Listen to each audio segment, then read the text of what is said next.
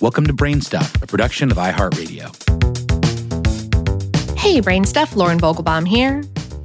We have a subset of folks around the office who love crosswords. It's a favorite happy hour pastime for a few of us.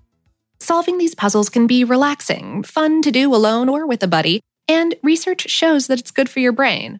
And pushing 80 years old, the New York Times Daily Crossword in particular is an American institution. Strangely enough, the New York Times was the last major metropolitan daily newspaper in the country to start a crossword. When the crossword puzzle craze gripped the United States in 1924, the paper publicly condemned the fad, publishing a scornful editorial in which it called crosswords the latest of the problems presented for solution by psychologists interested in the mental peculiarities of mobs and crowds, which was a pretty sick burn back in 1924.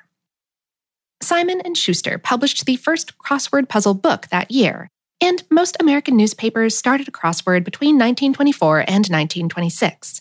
The holdout of the Times might have had something to do with the fact that it had never done comics or entertainment features of any sort. All that stuff was considered frivolous by its editors.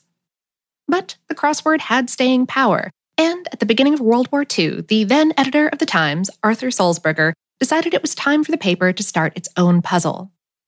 We spoke with the current New York Times crossword editor, Will Shortz.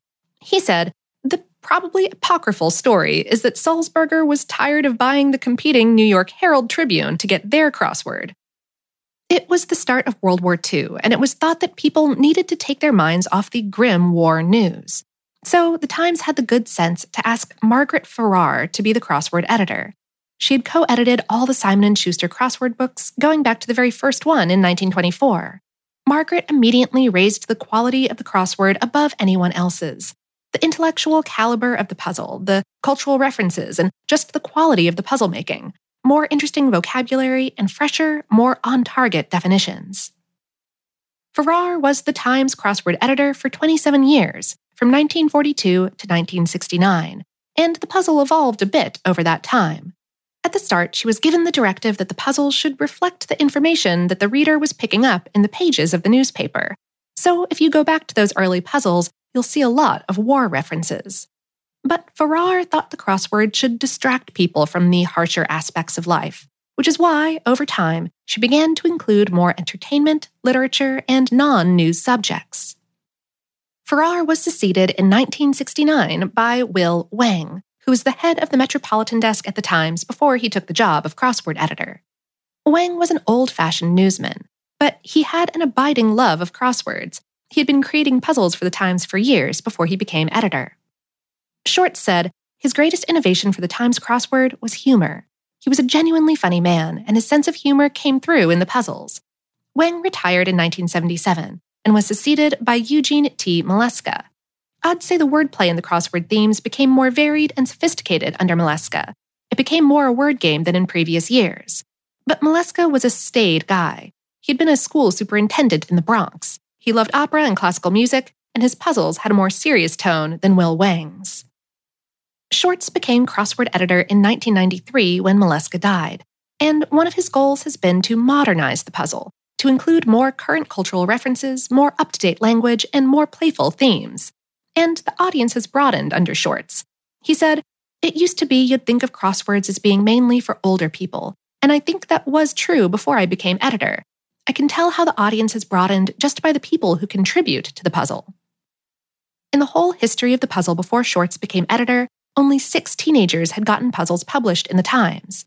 In Shortz's 25 years as puzzle editor, he's published 37 teenagers, and lots of 20 and 30-somethings. The average age of contributors has come down by about 15 years, from the early 50s to the late 30s. The youngest person Shortz has published was 13, and the oldest person was 101. Shortz said, it's an extremely diverse group of people who make the Times crossword. It reflects the Times readership itself. Shortz, you might have gathered, does not construct the puzzles himself, though he does create variety puzzles, unique and new variations in crosswords. Shortz and his 2 assistants get between 75 and 100 puzzle submissions every week, which they look through, cull to select the best ones, then edit for publication. These days, most crossword puzzles have themes, which means the long answers tie together in some interesting way.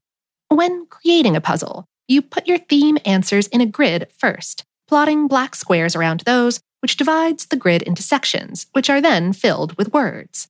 When you've polished the puzzle to the best of your ability, you write the clues. The Times crossword gets more difficult as the week progresses.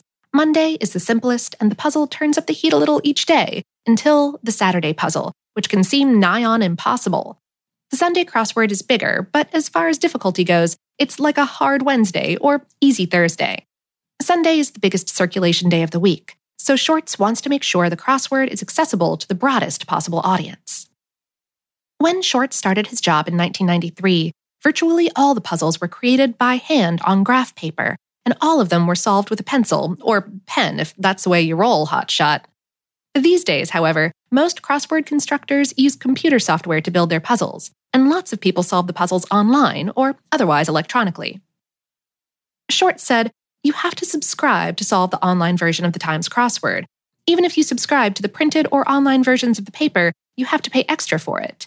These days, 430,000 people subscribe to just the crossword. It's become a significant source of income for the company. And it can be a significant source of income for the writers. A successful crossword contributor can make between $500 and $2,250 per puzzle, depending on the day of week and how many previous puzzles they've had accepted for publication."